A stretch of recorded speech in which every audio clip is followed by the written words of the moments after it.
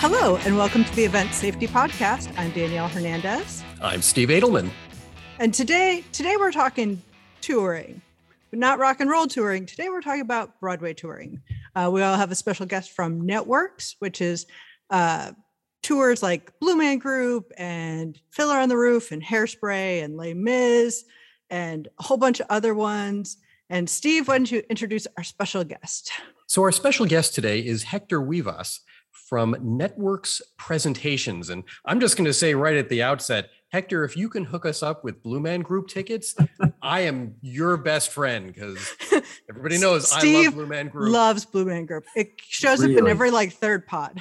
Wow. Okay. Oh, so many stories about Blue Man Group. Wow. Oh, well, let's save that for later. What were we going to talk about? No, let's talk about Blue Man Group. So Hector Vivas, tell us what Networks Presentations does and what you do with them, so just so we can have some context, and then we'll roll through the conversation. Yeah, absolutely. So I'm the senior production manager for Networks Presentations. Networks is a company that produces Broadway touring musicals, mostly. There are some straight plays every now and then that Networks produces, and Blue Man Group can be considered a musical.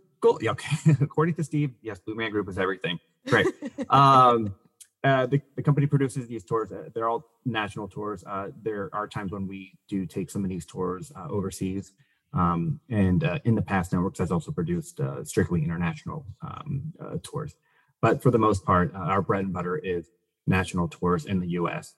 And those can range anything from what we call the bus and truck tours, where there's, these tours are playing 2-3 cities a week, possibly, to our bigger shows, our national shows that sit down for a week or 2 weeks or 3 weeks. Those being the Phantom of the Operas, the Les Mises, the Miss Saigons, and things like that. So, and what is your role?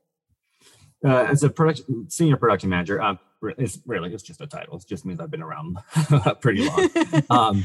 But there are 4 production managers, and we each have our shows that we manage.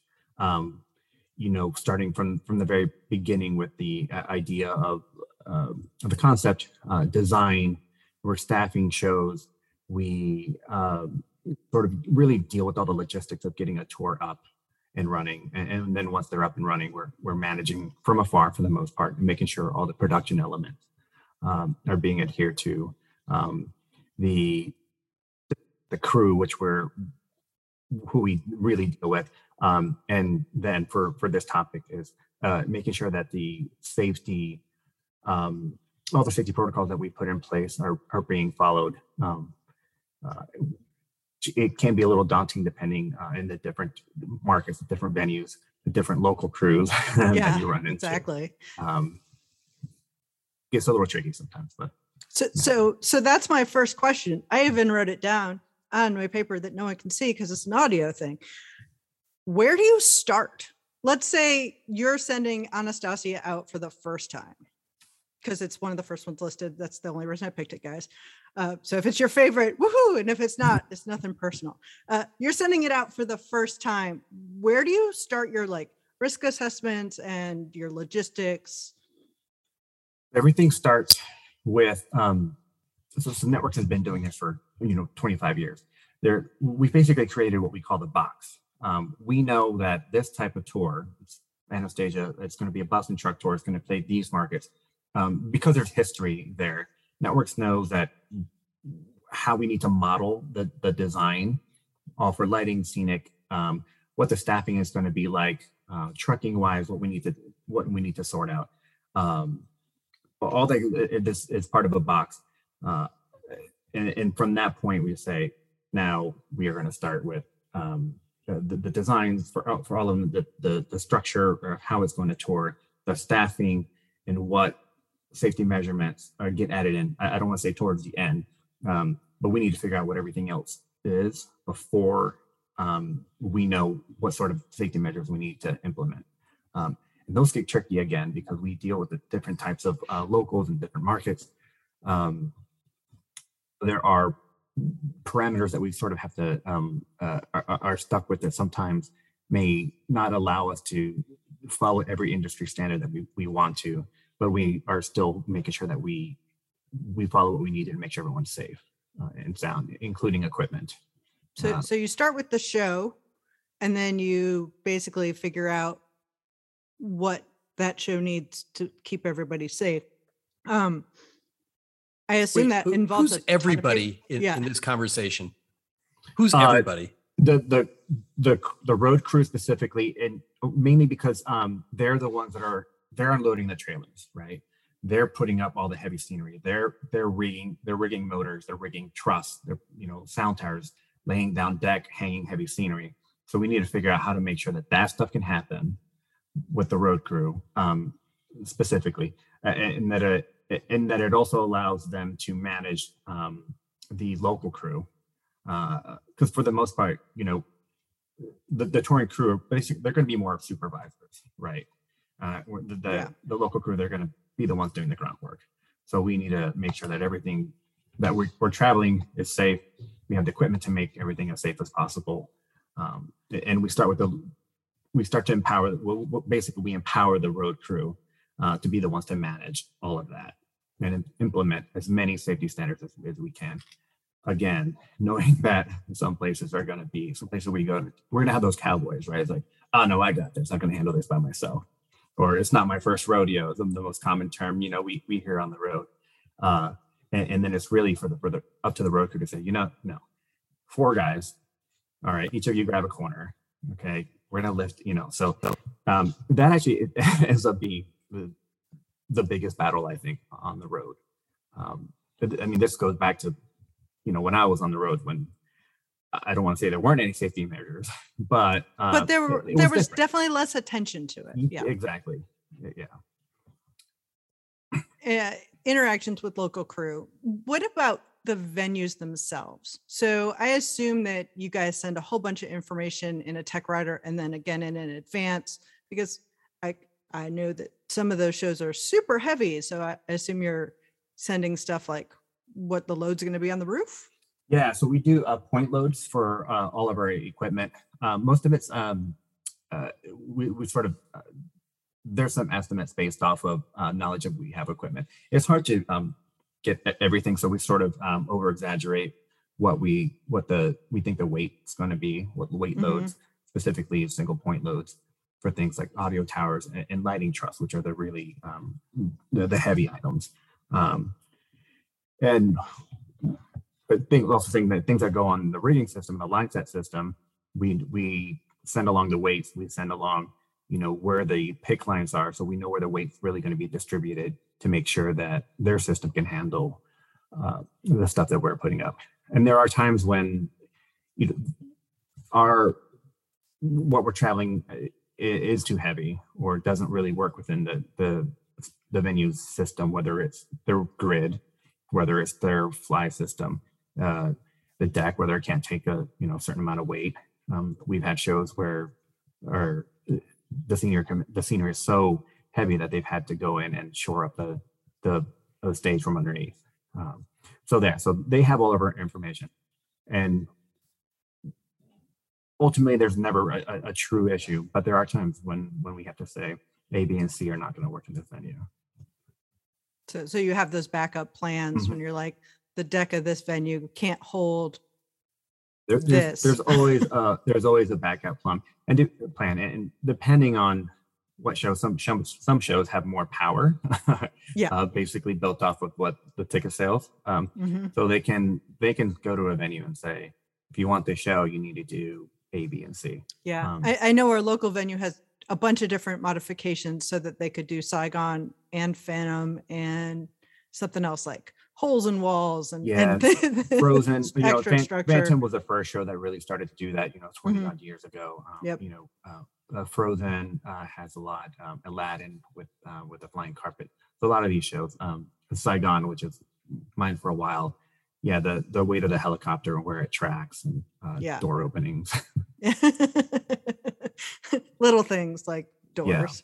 and again, we make those decisions depending on the market. If it's not a strong market that doesn't warrant those major renovations, whether it's just a door opening or structural to make sure there's the weight allowance works for us, then we do make some changes. But typically, we're like the Saigons and the Phantoms and Les Mises. The venues, they're going to invest the money because they're going to right, get because that's going to sell pretty well. Yeah. So I assume there's a fairly robust, even with established venues, there's a really robust communication back and forth. Is that primarily you, or is it the touring crew, or is it some engineers? Who's having those conversations? It's at the very beginning, it is the production manager. We along with our tech writer, all the venues will have their technical specs that we can take a look at. And at the very beginning, we can say, this isn't going to work, or this will work. Very rarely do we involve an engineer, but there are times when we've had to do that.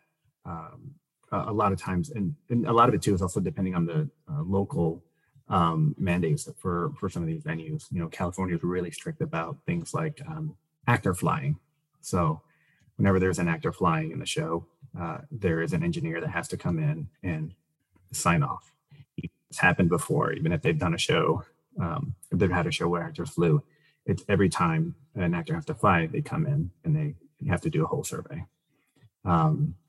Specifically when there's children involved, then those rules get really, really, really tight. All right, which is great. Which is good, because then you can sleep at night. Yeah. Oh yeah. There's nothing like kids in the air. I did the Billy Elliot tour for a while, and having kids fly overhead was always tricky. So luckily, there were never any major issues.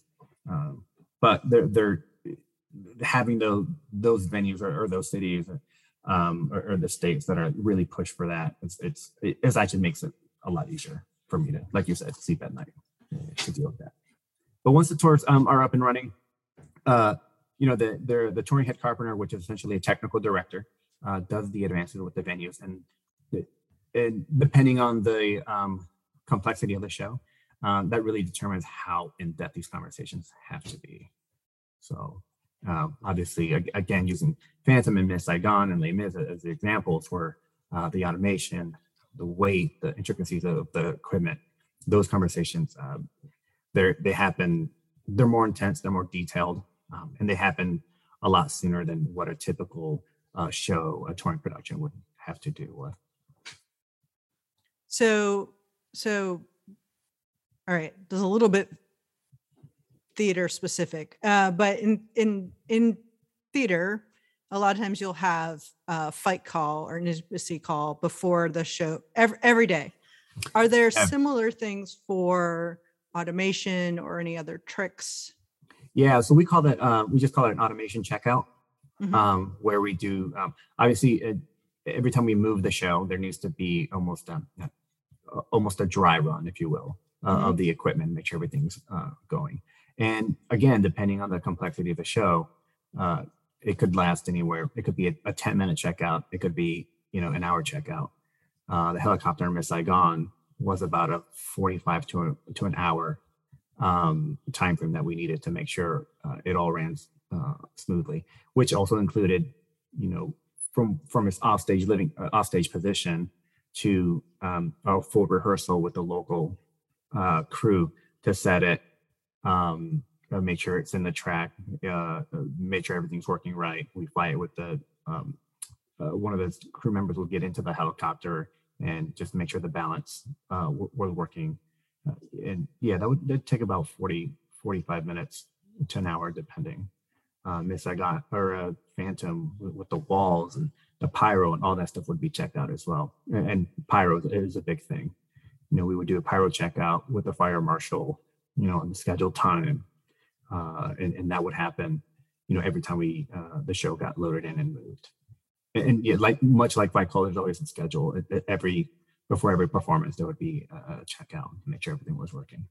So Hector, it sounds like you're bringing in all of the production elements and you're checking those things to make sure that they are safe and working correctly. I'm thinking about the inside of a theater. Does networks presentations have any responsibility or any authority over what happens in any other parts of a theater?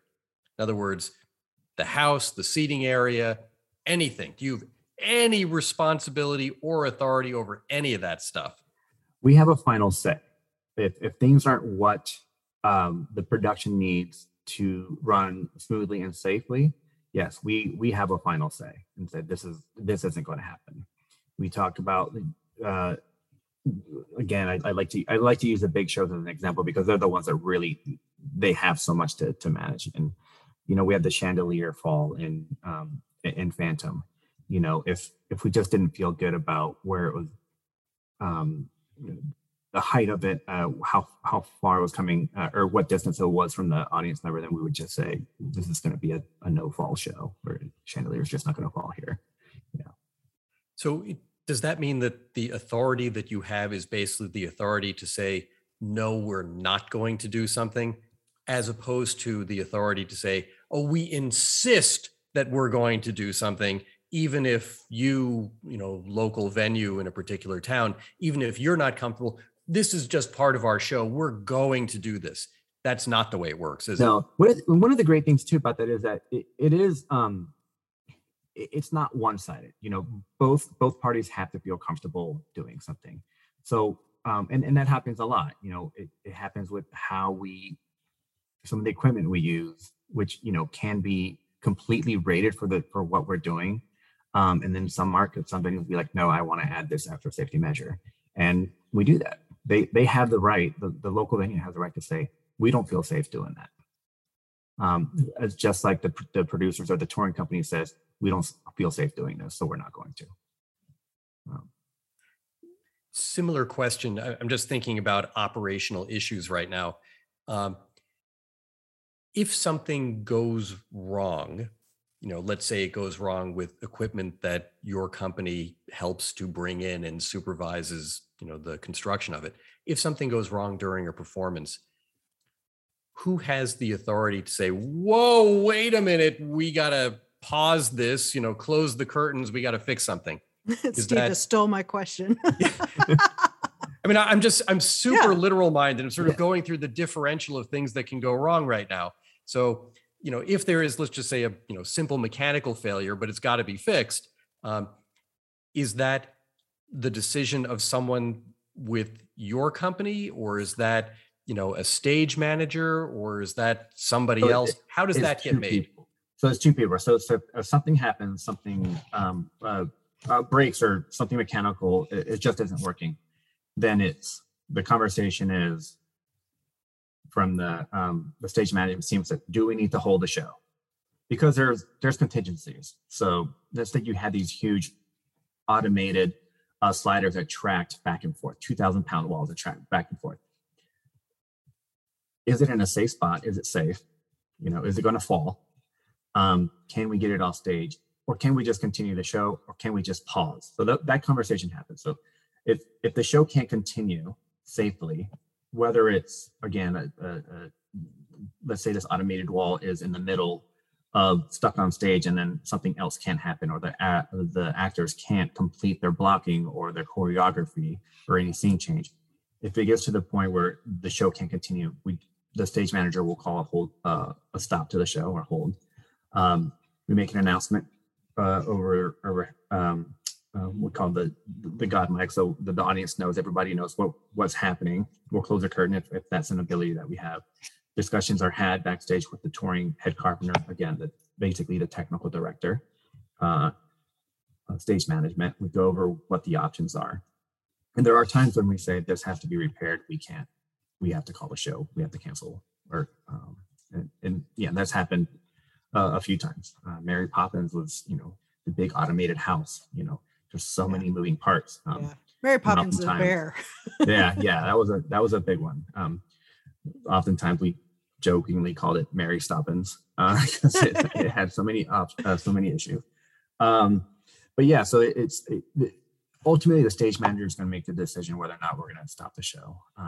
But the stage manager will gather all the information from the road crew, specifically the head carpenter. So many people have so many opinions that it really just needs to be one person talking to one person to make a decision on what goes on next.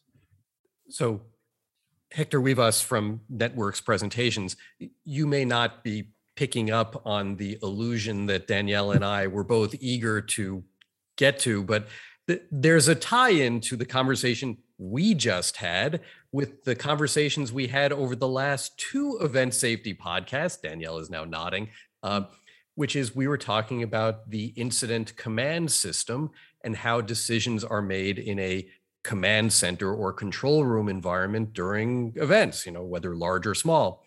And Hector, you just described an analogous decision-making process even in the touring production world, where information has to go up from the subject matter experts to someone who has, some sort of broad understanding of the entire nature of the event and all the different contingencies that need to be considered.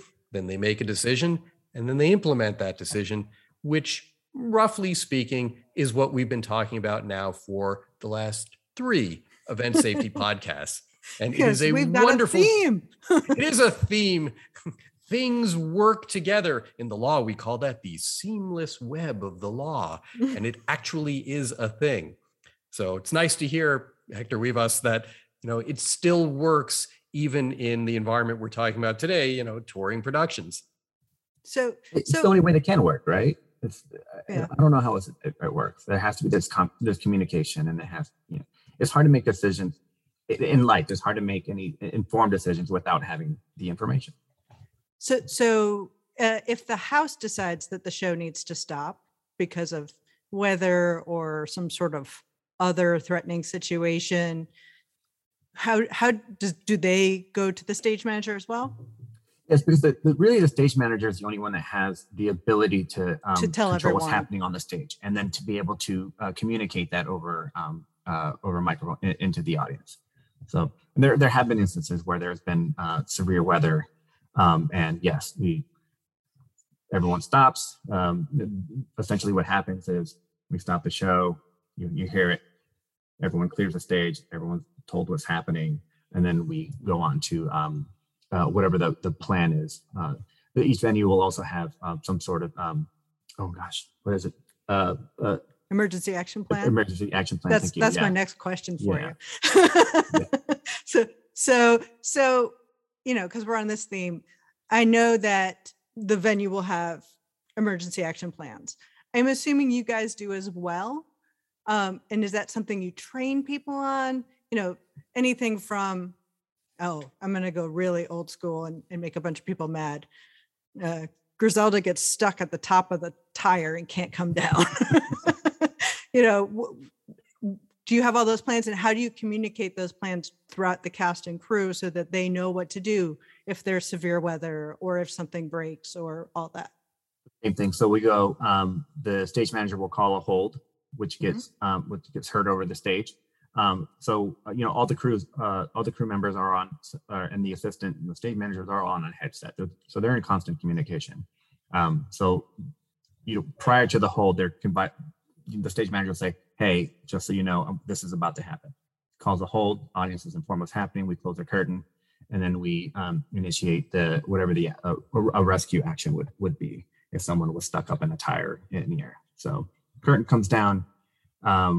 And then it's just a communication between whoever the operator is for automation, and we'll bring them down, exit, and then we follow whatever the venue's emergency action plan is. So luckily we've never had to deal with an earthquake, but we've dealt with tornadoes. It's like, great, everyone, you're staying in costume, you're heading down to the basement, or if there's a fire, there's always ahead of time. It's also communicated ahead of time during the advance with the stage management, company management, and the head carpenter about where we meet in case of fire. And sadly, in the last 2 years, there's also active shooter discussions that are had and things like that. So are those discussions had every day, or when you first get to the venue? Do you do a tour and say, "Look, guys, these are your exits, just make a note"? Yeah, so every time we go into a new venue, for the loading process, when we start to get the show, the production elements loaded into the show, there's always a quick discussion with the local venue and saying, where do we meet in case of A, B, or C? What's the plan? Where do we go? And then that gets communicated by the stage management team to the cast and the other musicians. Before every first performance in a venue, there's a quick company meeting to discuss touring, things that have to do with touring, what's going on, and with venue specific information that needs to be disseminated. Now, does everyone remember what it was just talked about 2 days later? Who knows? But the information is given. And then in the call board, there's always some information that's placed as well regarding what to do in case of an emergency. Yeah. I've seen some beautiful call boards where somebody has obviously put a lot of thought into that. Yeah, I think over the years. Describe what that is. What's a call board? So the call board is basically a bulletin board specifically for the touring company, where and it's typically by the door that you come in. So by the stage door, it's one of the first things you'll see when you walk in, and that'll just have a multitude of information. It could have everything from restaurants in the area, your sign-in sheet. It puts up the emergency action plan. You'll see emergency contact numbers, things like that. So you always have to go sign in. Yeah, that's the piece that's different is with theater in general. You sign in when you first get there so that the stage manager isn't poking their head in every door. Is so-and-so here? Have anyone seen Danielle? Yeah. So all that like very important pivotal information that you need is where you have to go anyway to go in. And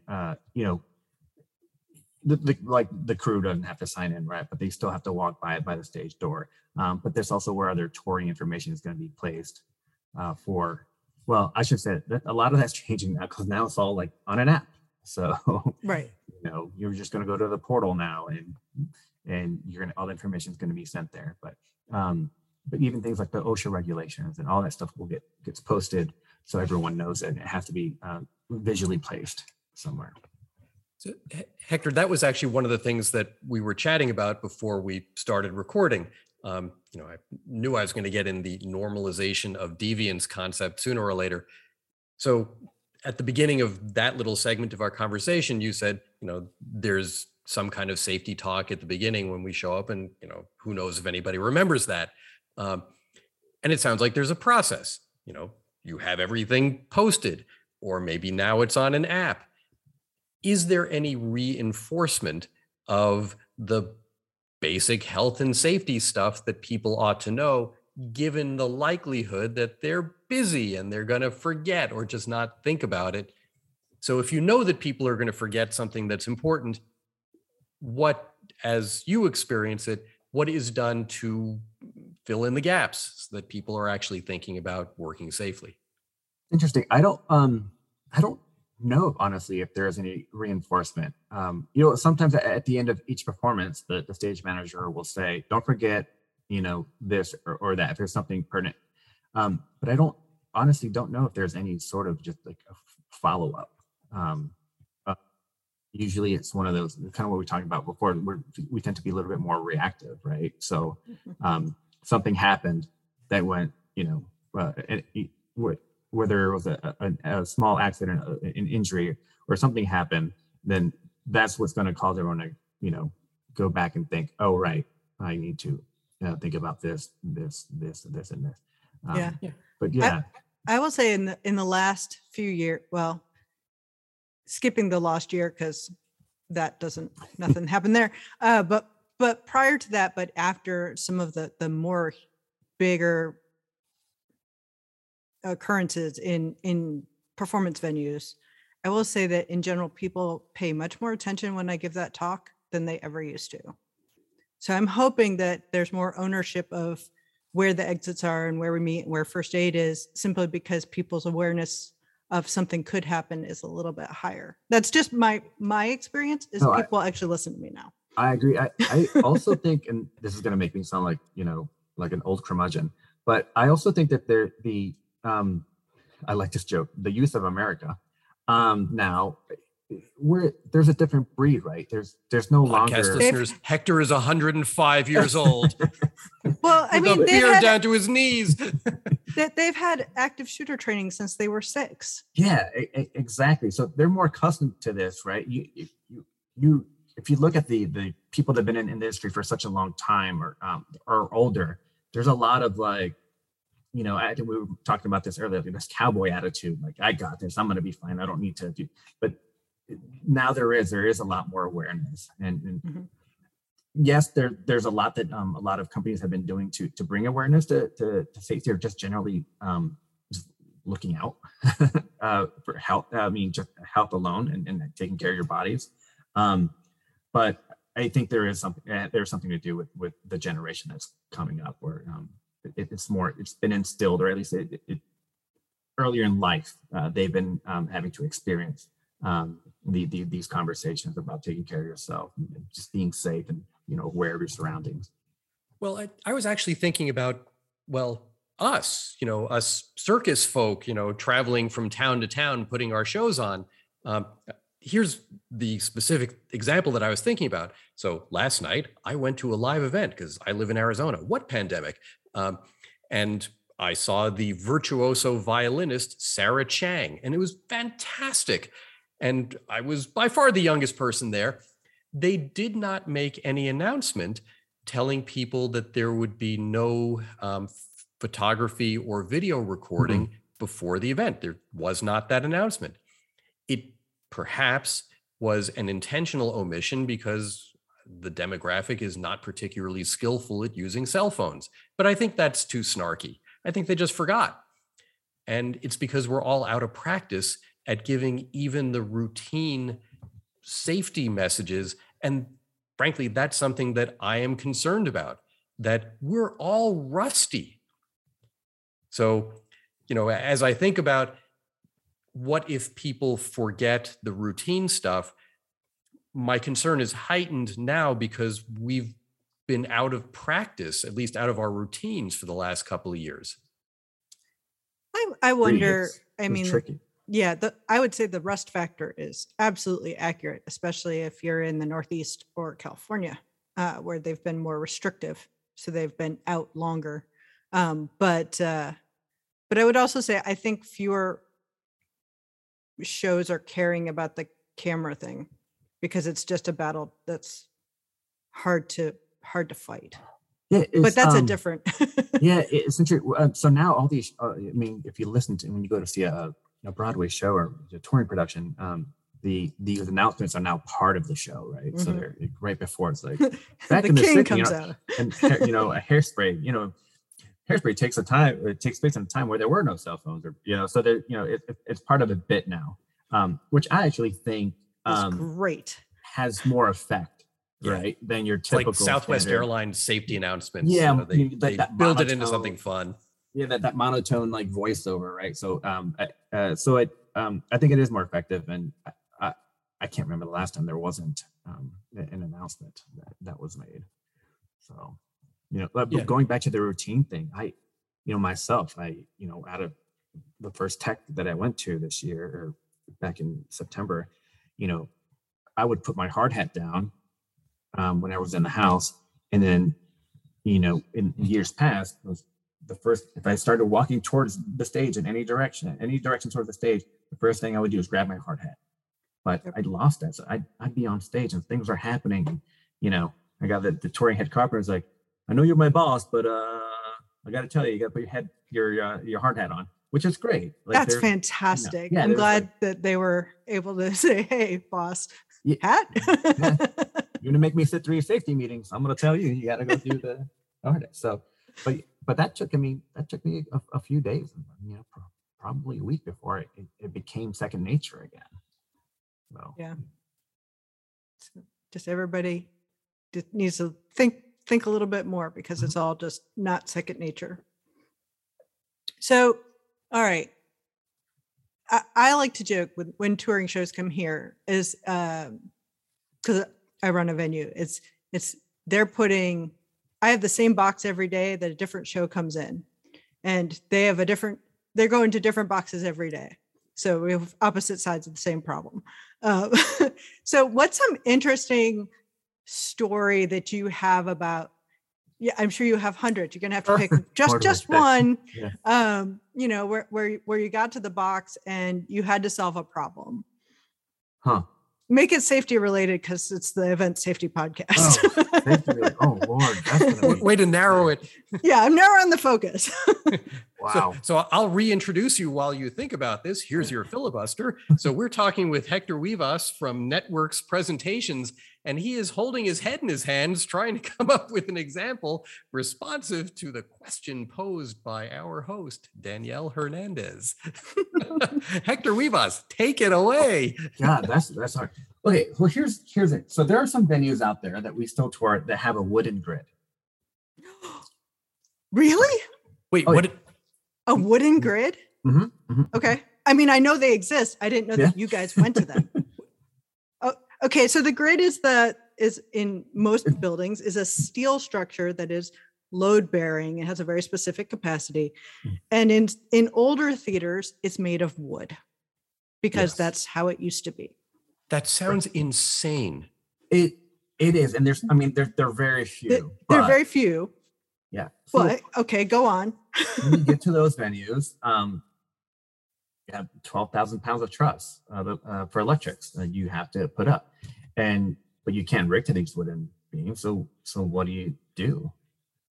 You literally you fly in there house bound. You take apart your electric truss and you hang just enough lights.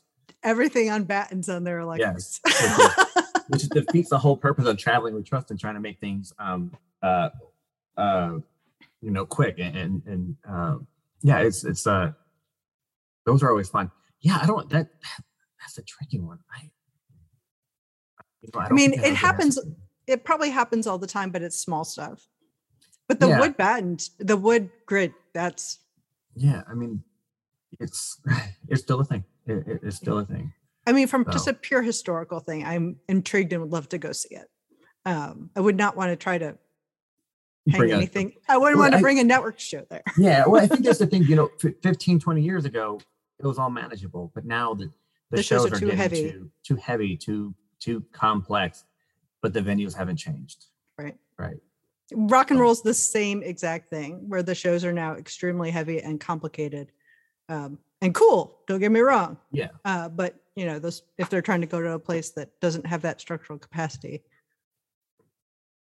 Yeah, and at that point, it's like, I would always joke, this may be the worst show we're putting up, but this is the best show that these people have, this audience has seen, because you find a way to bring in a product that everyone's going to be happy with. There was just a news story about a show in France where the power went out and everybody held their cell phone up and they continued the show. And they are all like, it was magic. Yeah. So, I mean, theater's theater. It is. It's somehow always, and that's the thing, right? We always tell everyone's, what do we do? It's going to be fine. We're going to be safe, and it's just going to be fine. And it just happens. It just happens. The good thing about being a bunch of creative people, yeah, exactly. We can use that creativity to solve our own problems, as well as, just coming up with things that are entertaining. So this may get edited out. Hector, do you want to talk about how you've handled the COVID challenges? Oh man. How we're still handling the yes. Yeah, I know that's a continual.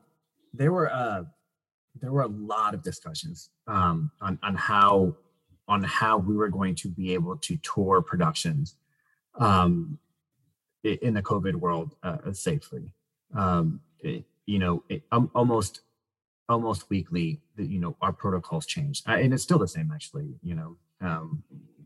The changes are happening less frequently, but leading up to it, it was tough. It was I think the hardest part was that we could control the people that are employed by the company, so the actors and musicians, the crew, right? We can say, if you want a job, these are the things you have to do. You're going to be testing. This is your testing schedule. You're going to be wearing a mask. You're going to follow all these rules and protocols. Really, the hardest part was dealing with some of the venues where I would say their beliefs in what the pandemic was didn't really align up with the touring company's beliefs. So in that, there are often times where we didn't have enough local staff crew to like put together our full production safely and in a timely manner. And we're still dealing with those challenges, not as frequent. I think people have realized like, and not to make it political, but I better get vaxxed if I want to go work, things like that, which is, but it's all manageable. As far as how we deal with the company, the touring company, everyone's wearing a mask. We sanitize all the communal props get sanitized now between every production. We're making sure people are wearing gloves. Wardrobe teams are wearing like a full face mask. Our wig people, because the proximity to others are, is really close. They're really close. Yeah. So we've taken all as many safety precautions as we can. We've made some changes, even things, unless if a kiss isn't absolutely necessary, to tell the story, then we remove a kiss. Certain blocking has been changed. We went into this year building new production saying, okay, we're going to build it this certain way because it's only going to take 2 people to assemble this versus, 6 people, in close proximity to each other, holding something up and bolting in. So there, a lot of that was taken into account. But yeah, I mean, it's, again, we're still dealing. We've added extra crew people, extra cast to a touring company that we normally wouldn't have in the event that someone were to get COVID, and this happened. So does that mean that you've had backup professionals in case, the first line gets sick and can't come to the show? Yeah, so the cast will always have, we call them the understudies or the swings, and we've into our productions we've added more than we typically would. In some productions we have folks that are traveling with us. Some folks in some instances we have folks who are home, they're ready to go at a moment's notice for the cast, musicians, and the crew. The crew one's been fun. Yeah, I have to give a shout out to all the crew that has worked a show like years ago and has gotten the call and traveled across the country at an hour's notice to go run the automation or run the lights or call the spots on a show that they haven't worked in 3 years. Because I know for a fact, I know people that have done that, and huge kudos to them for keeping the shows up. Yeah, we've been pretty fortunate. There have some times where we didn't have enough cast or enough crew to do a show.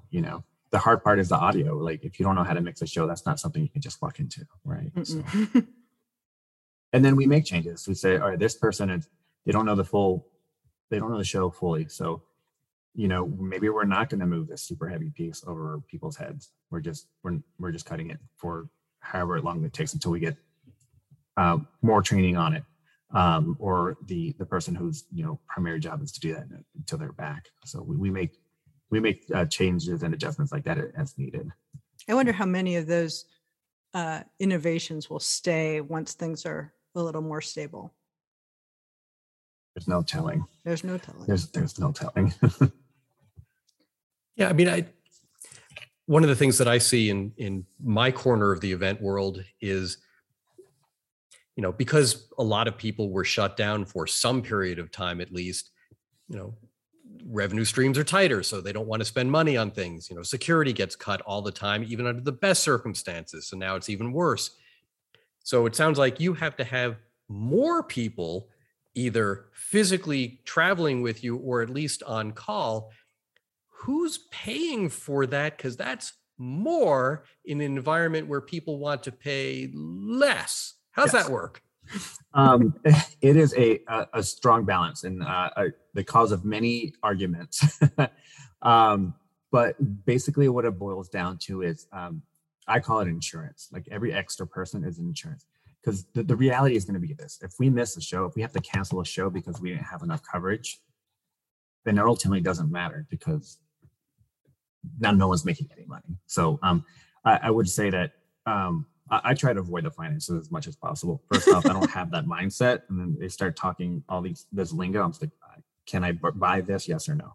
That's as far as I go.